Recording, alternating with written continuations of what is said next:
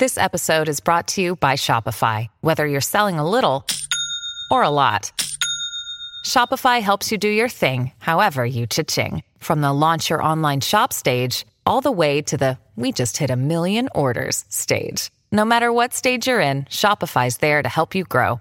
Sign up for a $1 per month trial period at shopify.com/special offer, all lowercase. That's shopify.com/special offer. Welcome to the Mustang Owners Podcast.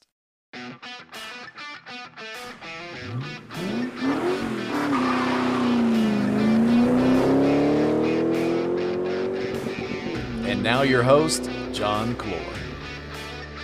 Hello, everyone, and welcome to another episode of the Mustang Owners Podcast.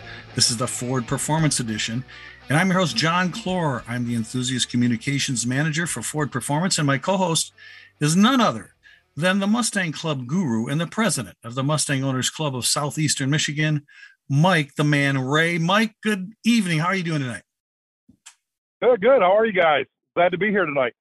Well, Mike, you did it again. You somehow tracked down one of the hardest working guys in the hobby and got him to give us some few minutes of his time. He's probably just even too busy to talk to us, but why don't you introduce our guest and figure out how did you get him to block out some time? Because this guy stays busy all the time.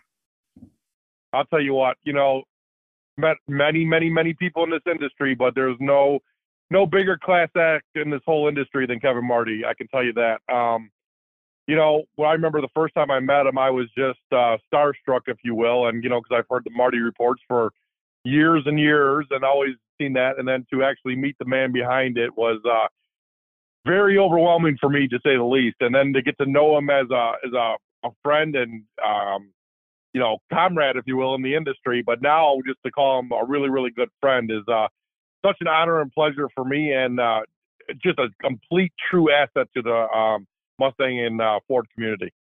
Welcome, Kevin Marti. How you doing tonight? Thanks for joining us.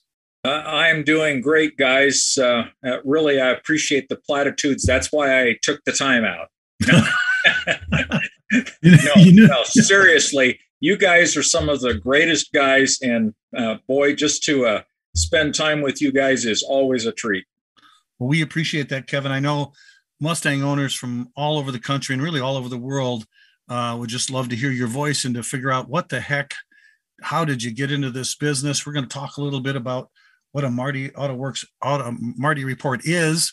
But Kevin, I think the big thing is, you can talk all you want about your Mustang, and there's something about owning one where just having, your registration and your proof of insurance isn't enough. You want to know everything about it. It's like when you first meet this girl and you think she's really hot, and then all of a sudden you start asking her questions of previous boyfriends. And it's like that with a Marti report, because you want to know, where was this car in history and how in the heck did it start off? And Kevin, how did you start off getting this information? Because I'm pretty sure I remember you selling NOS reproduction parts.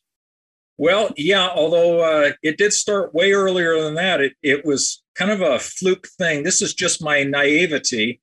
So I still have my first car. It happens to be a Cougar, not a Mustang. But when I found the owner's manual, there was a little postcard that was in the back of the manual that the person never sent in. And it said, send this in to Autolite Division and we'll send you a little gift.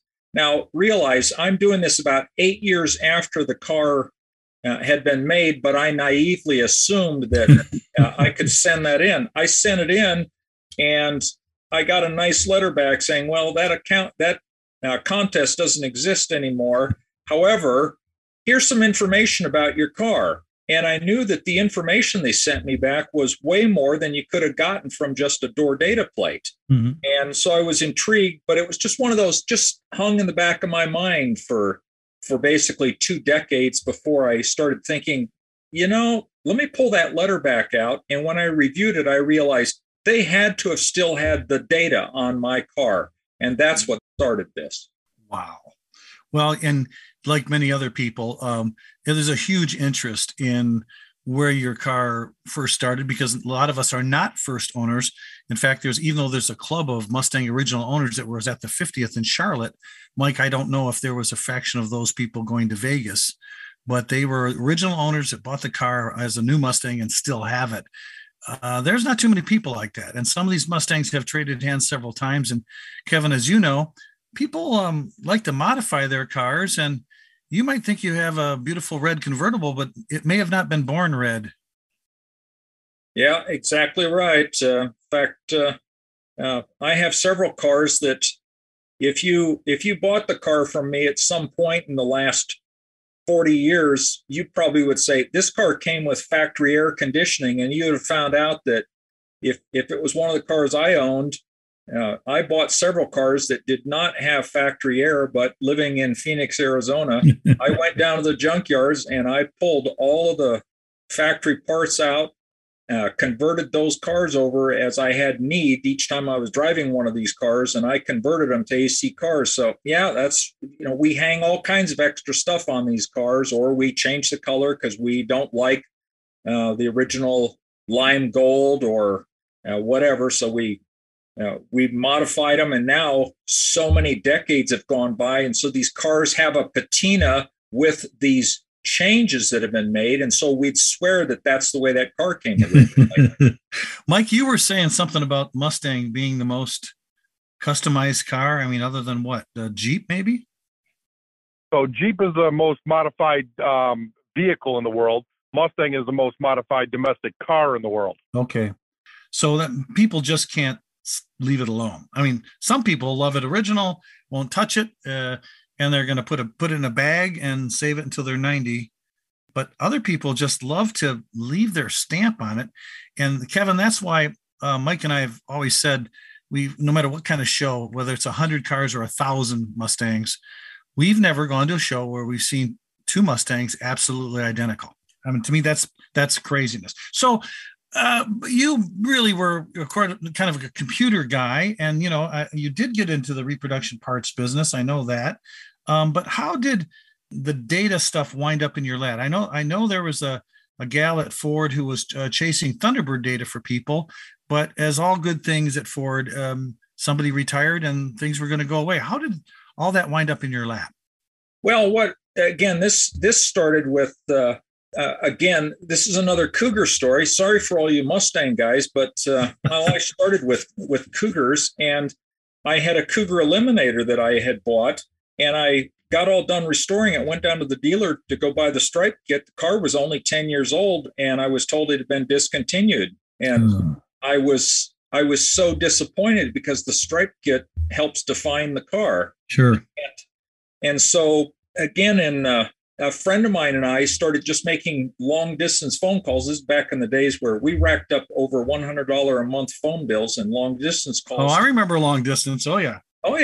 And we just kept calling different departments at Ford, and finally ran into this guy named Glenn who worked in power products. And the guy had a couple of old MGTDs. And so he understood what it was like to try to find parts for cars. So he kind of went to bat for us, and he found out that the tooling still existed. He wound up making the appropriate requests. Wow. We put a purchase order in, bought the stripe kits for these Cougar Eliminators. The next thing you know, Tony Branda of Brand Performance calls me up, says, "Hey, can you do that with 70 Boss 302s?" I go, "Well, let me check." And that, starting in 1982, that began my relationship with Ford. Okay. And over the years, that relationship and trust built. And then this idea of asking them about the data. But by then I had a 17-year history of buying and being involved with their licensing program before we launched into this idea of acquiring the data. Well, I know this, Mike and I talk about some of the most important things in our hobby. And I know Pontiac has a service, and a lot of the foreign car makers have services where you can check the history of a car. But I got to tell you, Kevin, having a Marty report and having you do the service that you do for Mustang and Ford owners across the U.S. is a very important part of the car collector world. And I know that when you first got the Thunderbird data and you saw that there were, I look at T-Bird, I know you're a Cougar guy, but I look at T-Bird as kind of the clubs that started it all. They, before Thunderbirds, the clubs in Ford were like the Model T guys, the Model A guys. They were pretty much like, where do you get parts? They weren't a social club. Like the T-Bird people really cruised and they started this thing. And that's why I think they were so, with the low numbers that they built, they were so concerned about people making, winding up with more 57 Thunderbirds that Ford actually built. And how that data got into your hands, I think at some point a light bulb must have gone on. You said, hey, wait a minute. We should not just sell parts, we should sell this data because people know it's important. Well, of course, actually, that part of it was really done by Lois Eminger, right. Who her and her husband had gotten involved with this all the way back in the early 60s. She worked for the legal department at Ford, and she's the one that originally requested these actual paper documents for these vehicles. Then Lois and I became friends back in the 80s, and again through some of these contacts is what eventually led to Ford graciously being willing to do this.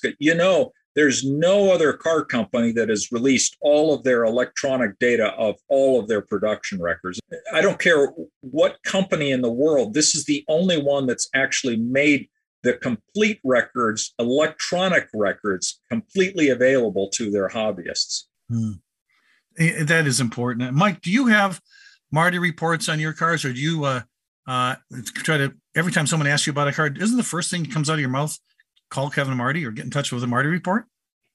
Absolutely. And I do have it for my 93 that's at the Haldeman Museum right now. And now with the information that I got with Kevin before the show, I'll be ordering my 05 report tomorrow.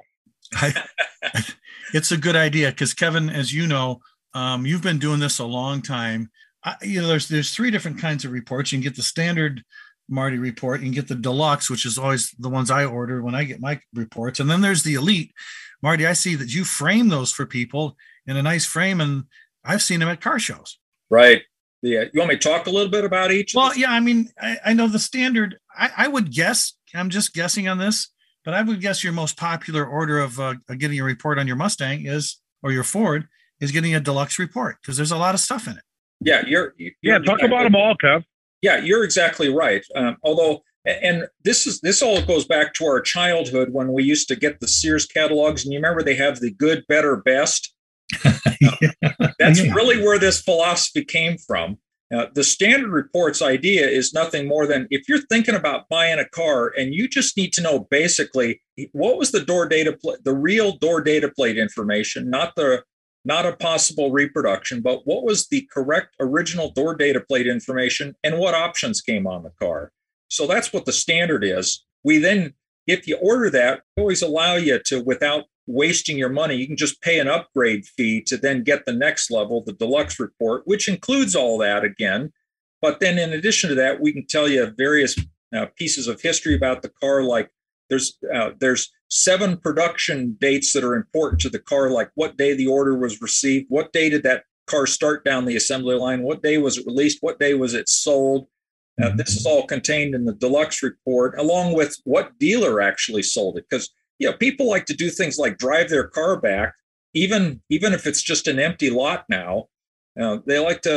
Sometimes people like to visit me. In some cases, I've had plenty of people that have told me, the original dealer doesn't own it, but the current dealership had kept their records. And so sometimes guys have been able to go find old warranty records on their cars. So that's what's kind of exciting about getting that deluxe report and knowing things like what dealer had the car. You also get statistics about the car because everybody wants to know my car is one of how many. And then ultimately, that's what that elite report does for you, because we take that breakdown, just like your 93, Mike. I remember when you were thinking about buying that, you wanted to know how unique it was.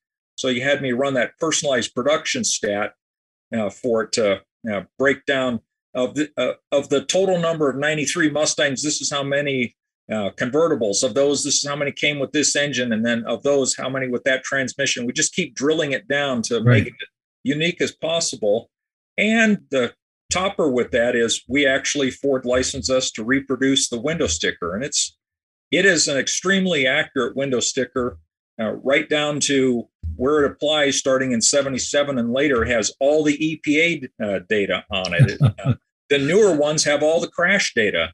To see the data like that and how the daisy wheel printers were done. And I remember when I got my 78 to try to scrape that off, that window sticker with a razor blade. And of course you only get about 70% of it. Yeah. But right. Kevin, people always ask me, I said, well, do you have a Marty report on the car? They say, no, but I was told that I got something that's really important. I found the build sheet under the back seat. And they look at this tore up, stained piece of paper with a bunch of numbers on it, and they have no idea what it means. I think the Marty report kind of solves that for people. It's not just the numbers. Yeah, it really does basically flesh out in plain English how your car was born. Right. And that's what a lot of people don't understand. You might have the build sheet, but all those numbers and in those little boxes mean something. And when you buy the Marty report, it tells you what that means. If this was the axle, or this was the original paint coat, or this was the options that it had on it. And yeah, the build sheet's great. But if you have the correct VIN, the Marty report is the exact same information. Correct me if I'm wrong, Kevin, that you would normally get. The same information was punched out on the build sheet and put in the car. Well, it's not as detailed because the build sheet gets into things like what color were the coil spring stripes that were put on it. We don't have that, we don't give you that piece of information, but it is going to tell you whether it had, for example, the heavy duty suspension or the export suspension. Mm-hmm. Well, just so that you know, Mike and I don't hang around with those people that need to know what stripe they painted on the coil springs. Mike, we quit hanging with them. Because, I mean, let's face it, they need to get out more. And to give you an update, my 93, Kevin was the deciding factor in me buying that car. And on the Deluxe Marty report, mine is one of 4 for the 93 convertible that I have. And you would only get that, Mike, if you had gotten a Marty report. You'd have no idea if you didn't get the Marty report. I mean, and owners can tell you something, but what is that worth? And Kevin, I know the Mustangs now, even though there's 10 million of them out there, or there have been 10 million sold, I don't know if they're still out there. The bottom line is some people try to pass off their cars as things that they weren't. Maybe a lackluster 6-cylinder car somehow sprouted a V8 somewhere along the restoration route. You're able, I think, to bring this clarity to collectors so that they don't throw their money away at phonies and fakes. We used to, when I worked at SVT, we would see a guy take a GT and put Cobra stuff on it. We called them Fobras. That's clever. Yeah, but as soon as we saw a 96 Cobra with an automatic, we go, that's not a Cobra. But Kevin, I think in our world, that's got to put stress on you, because don't you get a lot of, let's face it, you and I cross paths for a very important thing that happened just a few years ago. I wouldn't have dreamed of going into a validation process without having Kevin Marty next to me. And folks, in case you don't know this, I'm talking about a phone call I'd received about, it's been about 8 years now. Hey, Mr. Clore, I understand you work at the time I was working at Racing. He said, I have the original Bullet. And I said, yeah, well, listen, if I had a nickel for everybody that told me they had the original Bullet, I'd have at least 25 cents. So they wanted me to come down and see it. They swear to God, it really is. And oh my God, I said, well, I knew Brad Bowling was chasing this car. Brad's a good friend, journalist friend of mine. And I know it was under wraps. And I said, I'm not going to go down there and validate a car. I will not even look at this car until I bring Kevin Marty. And this film producer said, who's Kevin Marty? I go, well, if you don't have Kevin Marty coming down, look at this car with me, I'm not going to show up. Well, get him on the phone. And Kevin, of course, you showed up, and we did spend the afternoon. And oh my gosh, we did know that we were standing and looking at the original movie car, the Steve McQueen car. And having you there, Kevin, no matter how much you may think you know about Mustangs, you could be an author or a columnist. When you're Kevin Marty, your voice is heard where other people are just opinions. And I think you brought such value and clarity to the Kiernan family, and then to all the other people who are buying Mustangs that really want to make sure they have the real deal. That, I think, Kevin, you've had a lot of experiences in the hobby, but how do you rate that one as one of the coolest things that happened? Oh, that's a definitely top fiver. It may be it may be the best experience. That was a real fun time, wasn't it, John? Everything from being able to sit in that theater and watch the movie on full screen again, which you hadn't seen for 40 some years. Yeah. Movie that way. The chase scene, that is. We didn't. That's what we watch it for. Yeah, exactly. We fast forward a lot. Yeah, but that's the thing. I do really feel bad because now a lot of times what happens is someone buys a car and they got told a story, and they, they are good natured and they have a good heart and they wanted to believe the story, and then they go out later on and then there comes a point where they're going to go sell that car, and of course then anger takes place once they get told, well, no, that's not correct. Now the Kiernans had a pretty good idea that their car was correct only because they got a letter from Steve McQueen asking to buy the car back. But right. Ordinarily, for every good story like that, there's just, unfortunately, we probably on a daily basis have someone at least every day upset because their car wasn't what they thought it was. Although that's part of the reason why we like to say, buy the report before you buy the car. It's cheap insurance. Right. And I do know some people that said, I had this great car all lined up and then Kevin Marty ruined it. Yeah. Yeah. And I feel bad because it's like, I don't like giving out bad news, but I'm also, I'd rather know the truth. And I know that's not always popular. It's nice to believe in fantasy, but, we all eventually came to realize, I hope children under 9 are not listening to this, but, they're just, when you find out, no, there really isn't a Santa Claus. That's more kind of an idea that we carry. It's just, I don't like breaking hearts, but I'd rather know the truth. Yeah, the data is the data, and there's really, that's why it's so important. And I know, Mike, when we I don't know if you've ever done this, Mike, but I've had some Mustang friends that have everything. That I used to make jokes about when you'd come visit me at my office, Mike, at Ford Racing, and I had 100 Mustang books in that shelf. And I didn't tell Jenny that I had another 100 at work. She just thought the 100 I had at home was all I had. And we're just crazy like that. But you have to admit, this is one thing that it's a really good investment, Kevin. And I think that what you're doing, it's a lot of work. It's crazy the total amount of data that you have to sort through. And every time you add a year, how many people do you have working for you other than Shelley? Yeah, we've got about 8 others. It is not enough.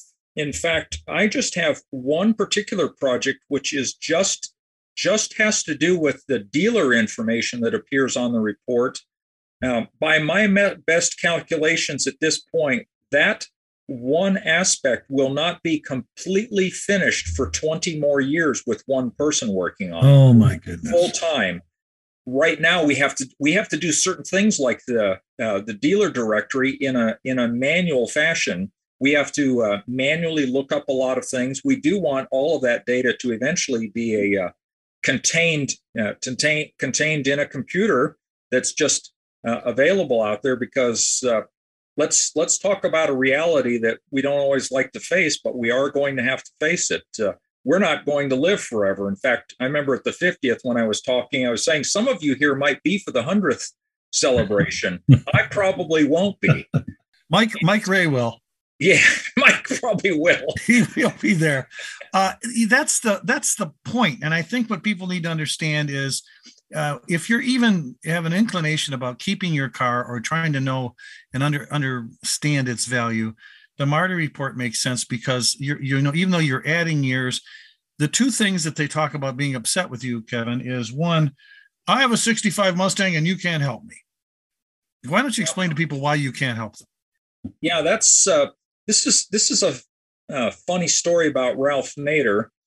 Those of us that are old enough remember that Ralph Nader was the guy that really was interested in safety in the car industry, and he kind of single-handedly caused Congress to pass the Federal Motor Vehicle Safety Act of 1966, and then follow up with the 68 Act. which gave us things like side marker lights and such. But going back to 66, that's kind of when recalls started becoming the norm. The car companies had to keep track of what they put on the cars. And then if something went wrong with, for example, the rear window defrosters, they had to go recall all those cars and have the dealers repair them.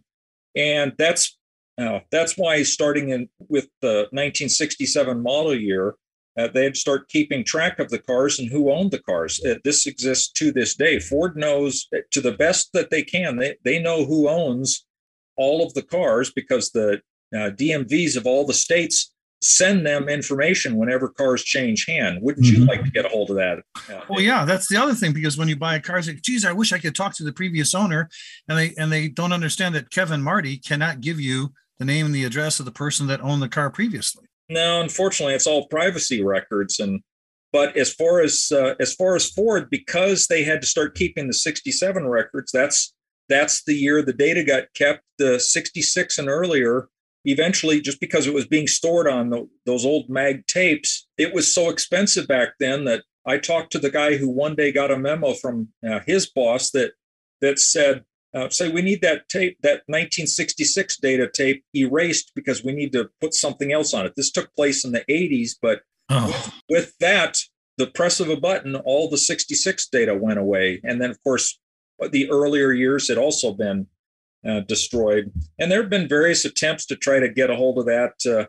I talked to Edsel Ford about it one time, and he got some money together and he had some searches done, and in the end just came up empty-handed. So yeah, I do feel for the first model of the Mustang. It's just not a good prospect that we'd ever see data for those. But at least for the other 9 million Mustangs out there, they can know the truth.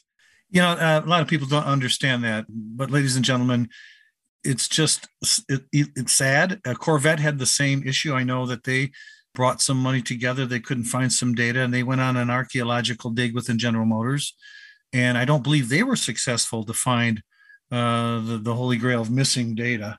And Kevin, I know that you would have loved to have the 65 and 66, but how do you rate enthusiasts, guys like in the clubs of restorers, to go back and try to back up the history, starting with VIN numbers, and try to fill in the blanks on their own? And are they doing a pretty good job when you're looking at some of these forums, like the 65 and 66 guys trying to figure that out? Yeah, I think that there's been some tremendous work by, there were guys like Bob Freya that really got interest going in some of those prototype cars. Guys that have followed on since then, trying to look for. Of course, the only place you find this is actually you have to find it on or in the car itself. But when people started noticing things like some of that, the etched numbers that are sometimes on the core supports of the cars, those things, they certainly help that first generation. And once in a while, guys find build sheets for those cars, and that nails it down for you. Yeah. I'm always impressed. And, it's amazing how much work goes into trying to validate the car and how much work you save people when they simply go to www.martyauto.com and click on Marty Reports. Kevin, you're just making everybody's life so much easier. And I know now you're working on a big project with Ford. Just recently, Jim Owens and the Mustang brand team have launched a special vehicle registry, thanks to all your hard work, be able to bring that to light. Do you see this kind of love for the data behind the vehicle continuing on to the next generation of collectors, or is it pretty much, are we the only crazy ones? No, we're not the only crazy ones. I tell you, I remember my contact at Ford that we do the whole licensing program through. When I started asking for some of the later years data, he says, "What do you even need that for?" He was trying to talk me out of wasting my time. And yet the funny thing is that when each time we've announced another chunk of years being available, I'm surprised at how many people jump on it and start ordering reports. That's why when we, in the next couple months, when we announce the 2018-19 reports, those guys are going to be they're going to be the first ones out there ordering the reports because they're going to want to know, how many of them did they produce this way? Like, here's a big lie that I really get disappointed with some of the